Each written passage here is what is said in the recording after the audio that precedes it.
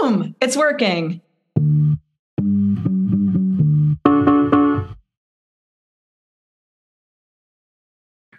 Hi, Maurice. Thank you so much for joining me on the Beautiful Voyager podcast.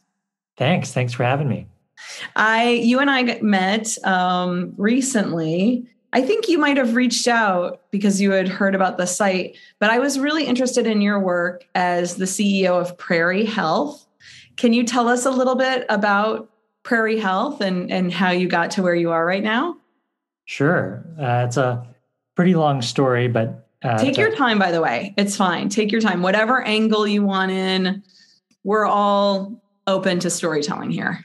Great. Well, to start at the beginning for myself, I grew up in Nashville, have always been very passionate about mental health care, overthinking, and the clinical version of that, OCD, has run in my family for a while. And it's always been an area of passion for myself. But I think the realization along that journey was that care was just so inadequate and inefficient, both in terms of stigma, access to care, quality of care, outcomes and efficacy. Really along the whole stack, it was just so difficult to both access and empower people with care that's effective for their body. So came out to Stanford for a couple of years, did my undergrad in bioengineering and grad school in computer science, and saw the opportunity of how we could apply data to this problem to not only improve the accessibility of care, but then once people are in the door, how do we actually use data to enable better outcomes, reduce trial and error, find the right care for the right individual? And that's exactly what Prairie Health is about. We're a telepsychiatry platform today, using data like genetics to improve the quality of mental health care. When I first got to talk to you, my eyes lit up because this is such an area that I'm interested in. And it feels like it's just at its birth. It's kind of at the beginning and you're right there with the right experience and the right credentials. And so I'm wondering if you can tell us a little bit more about the challenges of matching up correctly in the past. And like how that's changing, how you're hoping to change that. Yeah, I mean, the problems in the past, I'm sure you're very familiar with, but it's a matter of, getting in the door is a challenge. Like you go to Psych Today, you scroll down a list of 100 psychiatrists, and you give them a call. Most go to voicemail. The ones that do pick up, you're looking at 6 to 12 weeks out, if not potentially even longer, up to a year. And then once you're in the door, it's 10 milligram escitalopram. Good luck. See you in 6 weeks. And that's just not a process that's very effective, especially for people, especially for women, for people of color, for people who aren't, for whom these medications weren't designed. I mean, most of these medications, SSRIs, SNRIs, tricyclics, et cetera, were developed in the early 90s before the NIH mandated that women and people of color be included in clinical trials. So you have the situation where you have just really ineffective medication that wasn't really built for people that actually are using these medications most today. So, Maurice, can I ask a quick intersecting question, which is, I mean, even for white men, it's still very experimental. Isn't it like we just need to see? So I'm imagining it's even worse. And does that mean just isn't as effective, or I guess what I'm saying is it's still such a scattershot. We're going to have you try stuff and we're going to see if it works. So is that even more so, or are there even more adverse effects for women and people of color, for example? Yeah, that's a great question. I think you're completely right to point out that even for white men, this is still a terrible process. I mean, it's a terrible process for everyone. But I think that's the exact point, that for women and people of color, it's even worse, because standard starting dosing guidelines are 2x, or it just doesn't make sense. And, I was talking to a psychiatrist who is practicing right now in Japan, and we were chatting about this very topic. And she was like, when she came to the United States, she was so surprised to find that, people were prescribing these medications at about 2x the dosage that she was prescribing in Japan. Fascinating. Right? Fascinating. So it's just this idea of one size fits all. We're not even going to look at your body. We're just you're probably the same as anyone else. Exactly. And a friend of mine just shared a podcast with me recently about COVID vaccines, and just a related example. But with COVID vaccines, it was rushed through emergency authorization. It was just tested on a homogeneous population. It wasn't tested on women, and no surprise, like where are all the major side effects? They're mostly with women, and that's again, just another testament to the fact that it's just so important for us to be thinking about, how does the research, how does the data support not just, the normative groups, but but everyone else, how does it affect other people who are seeking care? And how for you, did you have a personal experience or did someone in your family, like what really got you to unlock, like, this is the thing that needs my time? Yeah. So, I mean, as I hinted at earlier, like in my family, OCD has been, and SMI has been something that has run in my family and something that I've always cared a lot about. Myself, like I would definitely classify myself as a overthinker. And I know that's lots of love for that. Probably another reason I liked you the second I met you. But I think especially like growing up and seeing, seeing the impact of mental illness around me, I think, just the question of like, how do we deliver more precise care? I think. Did you see anyone have the wrong meds? I mean, were you like, this is not right? Or was it more, this entire industry needs help? This is an area based on my research that I feel like. Yeah. So a mixture of both, but I've seen bad medication just like time and time again, like both, in my family, through college, through friends. It's a matter of, it's just, and it's happened so often that it's like, it's kind of mind blowing that it would happen that often. Like, I mean, it's the standard, right? I mean, I'm like, wow, this feels so rudimentary that it's just like, keep taking them until you find one, keep taking them. When you have all these side effects just to get on them, it's hard to clear out like what's actually working. Absolutely. I think in no other medical discipline does it make sense. You break a bone, the doctor doesn't just kind of be, let's see if this splint works. And if it doesn't, we're going to put a different splint on you. Yeah. Well, we'll just, give it a try. Maybe it's broken. Maybe it's not. Yeah. You go to a radiologist, you get an x-ray and, you figure out where's the break, what does the break look like? And based on that break, how are we going to make the most appropriate treatment decision? And in psychiatry, it just doesn't work like that. It's, again, it's once you get the courage to get in the door, you got a 50-50 chance of potentially feeling worse from terrible side effects. Oh, I know. It's never made any sense to me. So tell me this, how can data help? Like what happens exactly? How does it actually address this issue? Yeah. So I think it breaks down into two areas. I think measurement-based care and precision psychiatry. And measurement-based care is kind of really broadly defined term, but I think it extends all the way from how do we better quantify the physical symptoms of mental health care and physical symptoms people are experiencing, and how do we use that to drive people's care decisions? How do we look at other types of biomarkers like PHQ-9, GAD-7, patient self-report data, and use that to inform treatment plans? I think a big issue in psychiatry is that it's just so hard to quantify outcomes, and outcomes aren't really well quantified. Like, it's hard to say you're getting better.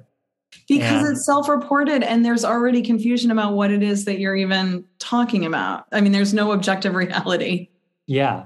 So I think there's a lot of really interesting work being done in that area across phone-based biomarkers, voice-based biomarkers, other types of work like that help us say with from a more quantifiable lens, this is the progression of your condition. And I think that's really important for two reasons. Number one, it actually can inform better care decision-making, because based on how your treatment is progressing, we can say, is this treatment effective or not? And should we pivot? Should we try something else? I mean, I think that's incredible, by the way. The idea that we could actually use voice, we could use other, measurements, objective measurements, that alone would be absolutely incredible. Absolutely. So I think that has a huge area of potential. And I think the second piece there is not only can it inform better care, it can make people more confident about seeking care, because it's this idea that, I don't have this nebulous condition where I'm overthinking things and I'm ruminating, and, it's not this like, okay, like I can just do that less, or I can, justify this as, oh, I just need to do, I need to do something else. It's a real clinical condition. And like, we can actually quantify it and say, hey, like, this is real. This is not just you, like, this is a real condition. And, you should feel justified in seeking treatment. And I think that's always been a big thing is, people feeling guilty about seeking care, or feeling like, care is not for me. Like, that's for really crazy people. And that's just not true. And I think quantification of these, and looking at physical and measurement-based tools to help people understand how they're feeling, I think will empower people to seek care. So for anyone who's listening to this, what should they know about Prairie Health? Like, is this a service that they could use, or, what would you like people to understand? Yeah. So I think a couple things. So, it's certainly not for everyone. And that's, there's several ways to seek care.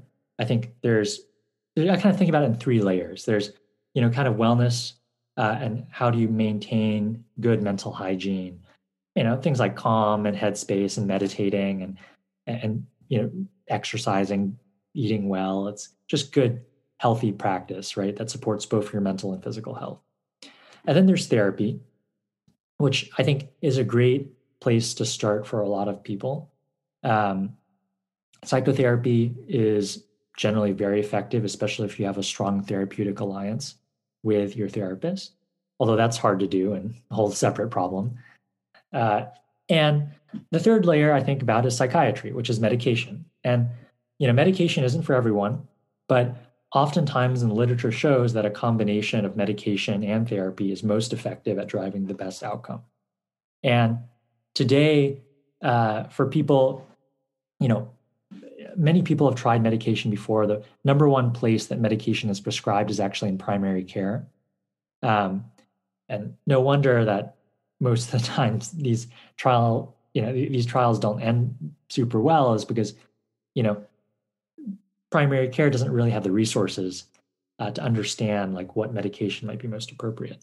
So, especially for people in therapy today, who are considering, what's the next step, or if medication might be an appropriate choice, Prairie is a great thing to consider, especially if you're thinking about, how do you want your care quantified? Like, if you want coordination of care, if you want the best standard of care to drive the best outcomes. And so I have a therapist. Now I asked my therapist to please use, or my psychiatrist to please use Prairie Health. Like, how does it, what is the like? Got it. Like, what's the workflow? Yes. Okay. So people can come in a number of ways. Like, you can reach us directly if you're feeling symptoms of anxiety and depression. Okay.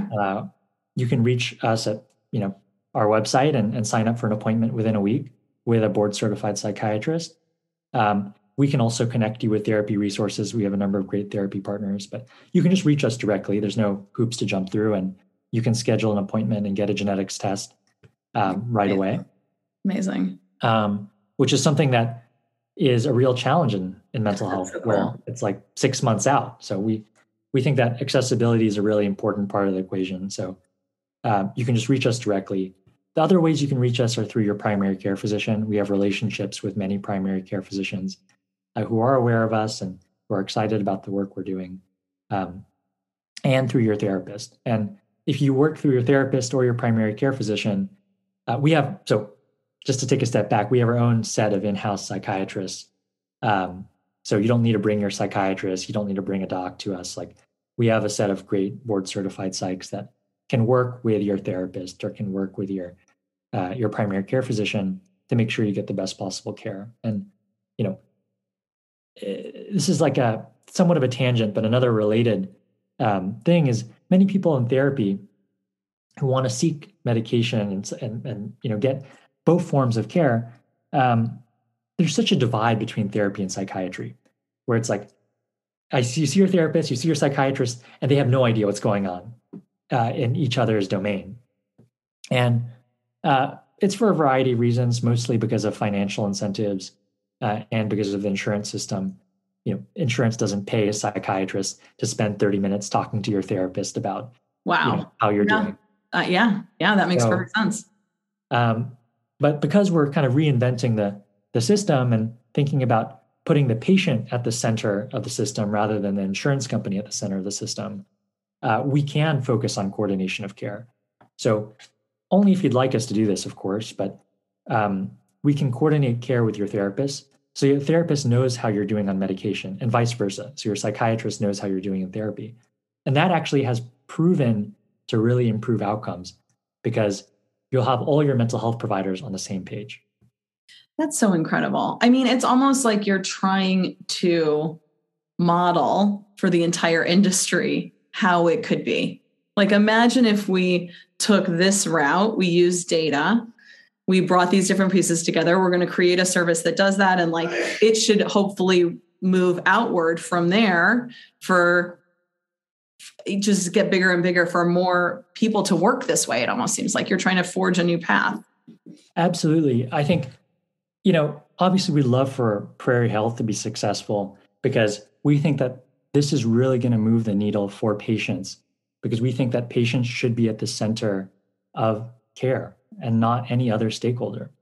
But end of the day, I think what would make me happy and what would make me think that what we're doing is a success is if 5-10 years from now, what we're doing is standard of care across industry. Yeah, that was my read on it. Absolutely. So the genetics test, can you tell me about, like, I assume we're still in the beginning stages of this, right? Like, how much information can be understood from the genetics test and like what happens with that? Yeah. So genetic testing is a piece of the puzzle for us. Like, we think about measurement-based care. We use machine learning on large clinical data sets. So there's other pieces to it. But just to focus on the genetic test for a bit, it's not everything. And I don't want to claim that it is. It's not like you take a genetic test and you get the perfect medication at the perfect dosage and you get better. Like, that's not what the genetic test is.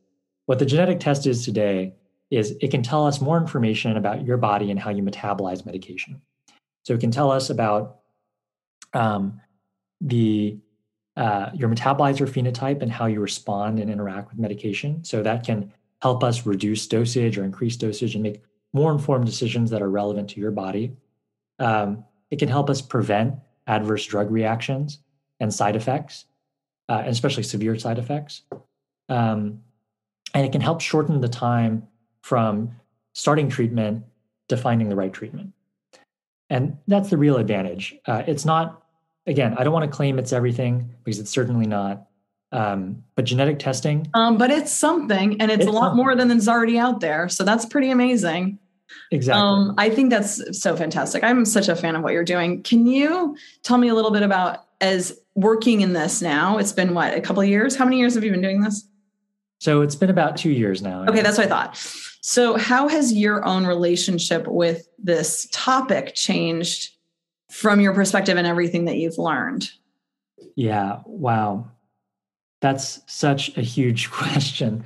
I think my perspective on the industry has changed a ton about what is really holding the industry back and what are the incentives in place that don't align well with patients, and that being the driver of the fact that we're making such little progress.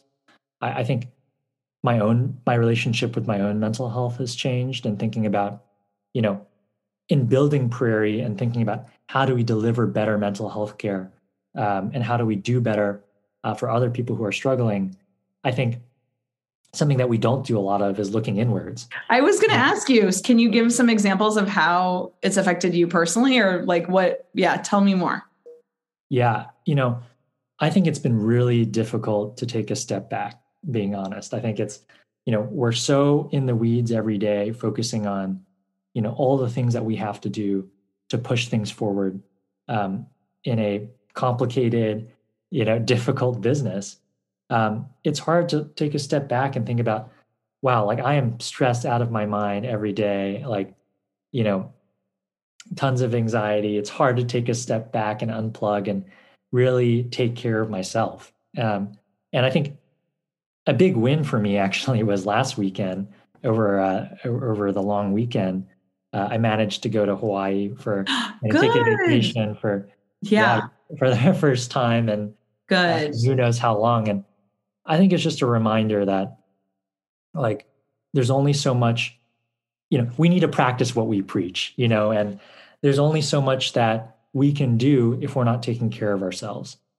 That's a challenge. I mean, it's a challenge for all of us who work in this sort of mental health tech world. Is you still have a lot of tech in there, you still have a lot of business building. So I applaud you for even just bearing it in mind and working on it. It's not easy. I think we talked about this on the phone last time, but what are the things that you're looking for? Like if you could just wave a magic wand, like, hey world, we need this. Like, what is it that you most would like for support for Prairie? Yeah. I think a big piece is, we'd always love to have, I think at this point in our journey, we'd love to have a bit more exposure. Because we want people to know about what we're doing. We don't want. I know, me too. When I talked to you, I was like, "This is fantastic. People need to know about this." I'll do what I can to spread the word. Well, thank you, Meredith. We're, our team. We're not a team of marketers and business people. We're a team of engineers and scientists. And end of the day, we try our best with how to reach people and how to make sure we get the message out there. But what we really care about is delivering better care, pushing forward the science. I mean, it's all the good stuff, really. I think that's also why my heart went out, is like, oh my goodness, you're doing all of the important hard work, all of the engineering work, all of the research, all the data science. And it's like, come on, people, we got to get people out there who are storytellers to like start fitting into this, because it's such great work. Thank you. And I appreciate that. So I think just getting a bit more reach so that we are able to tell people, hey, like this is something that can really help you. I think that's always really helpful. What are some of your favorite sources of new information? Usually I ask about anxiety, but it could be whatever topics. Like how do you get information? Yeah. Honestly, a lot of my information now comes through conversations with people like you, experts across the industry. Make sure to stay really close to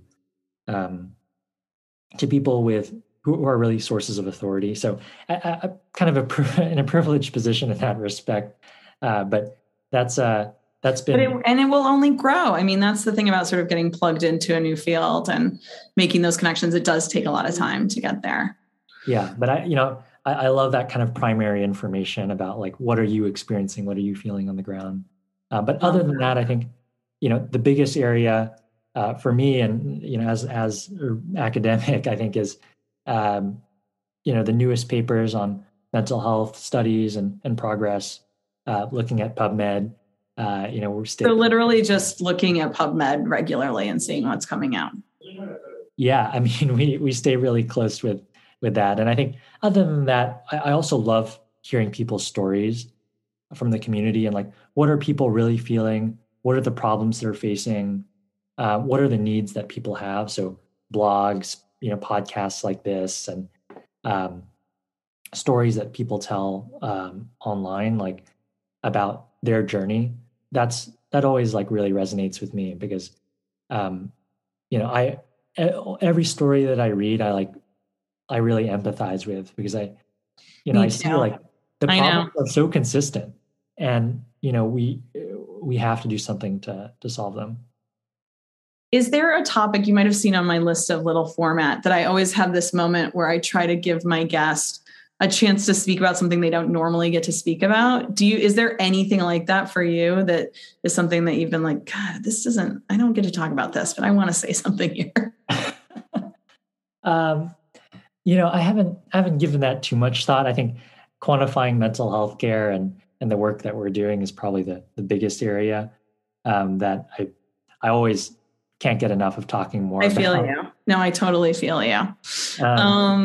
Yeah. But I think, just one thing that you did kind of hint at, I think is founder mental health in general.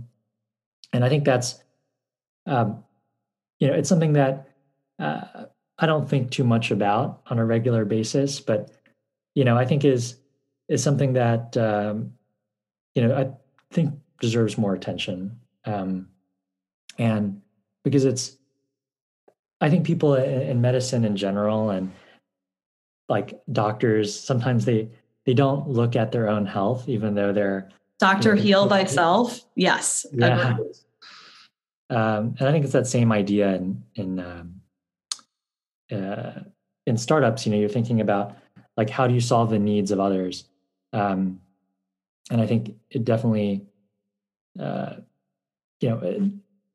focus on others sometimes comes at the expense of like thinking about your own well-being. And the demands of, building a new company and just everything that happens in those early startup years is exactly diametrically opposed to mental health. I mean, it is like the long days, the long nights, the constant obsessive focus on product market fit. I mean, I just think that it's just like a natural challenge to live what you're trying to work on, live what you're trying to solve, the problem you're trying to solve. Yeah. And related to that, it's gotten me thinking about like, what's a healthy model of work that we can deploy across the company? And I'm always thinking about that, we're thinking about caring for others, but how do I think better about like, let's not use these plug and play models for how to run a business. Like, let's think about what are ways in which, employees of Prairie Health, founders of Prairie Health, people related to Prairie Health are taken care of and making sure that they have the resources they need to support their own mental health. And, sustainable, like basically it all has to be sustainable. The entire system has to be sustainable. And obviously in many ways it's not sustainable right now, but even the system of creating a new business and working on solving these problems needs to be sustainable as well. Absolutely. Do you have a latest win? I get very excited when I hear about someone's win. Well, my biggest win and thing that's always on my mind is over the past week has been Hawaii. Like getting away, getting a tan, getting some vitamin D, and getting out of the office and out. You seem happier than the last time I talked to you. I feel like you're smiling more. I hope you get to take more breaks. I think it was just a wake-up call that like, grinding away, staring at my MacBook 24/7 is not the best for me. And it's ultimately not going to be the best for others if I'm not performing. Well, and it's going to limit your ability to have creative connections. Like if you can get a little bit of a break, all of a sudden more ideas, more solutions, more perspective comes flying in. That's certainly hard to do. Yeah, it's so hard to put that into perspective that, breaks, if anything, can be an accelerant and a good thing. That's well put. Breaks can be an accelerant. That's well put. Yeah. Maurice, I want to thank you so much for the work you do and for taking the time to talk to me. I've really enjoyed it, and I'm going to be sharing it with people who I know are really interested in this space. So I just hope we can get more people knowing about Prairie. Thanks, Meredith, and really appreciate your time as well.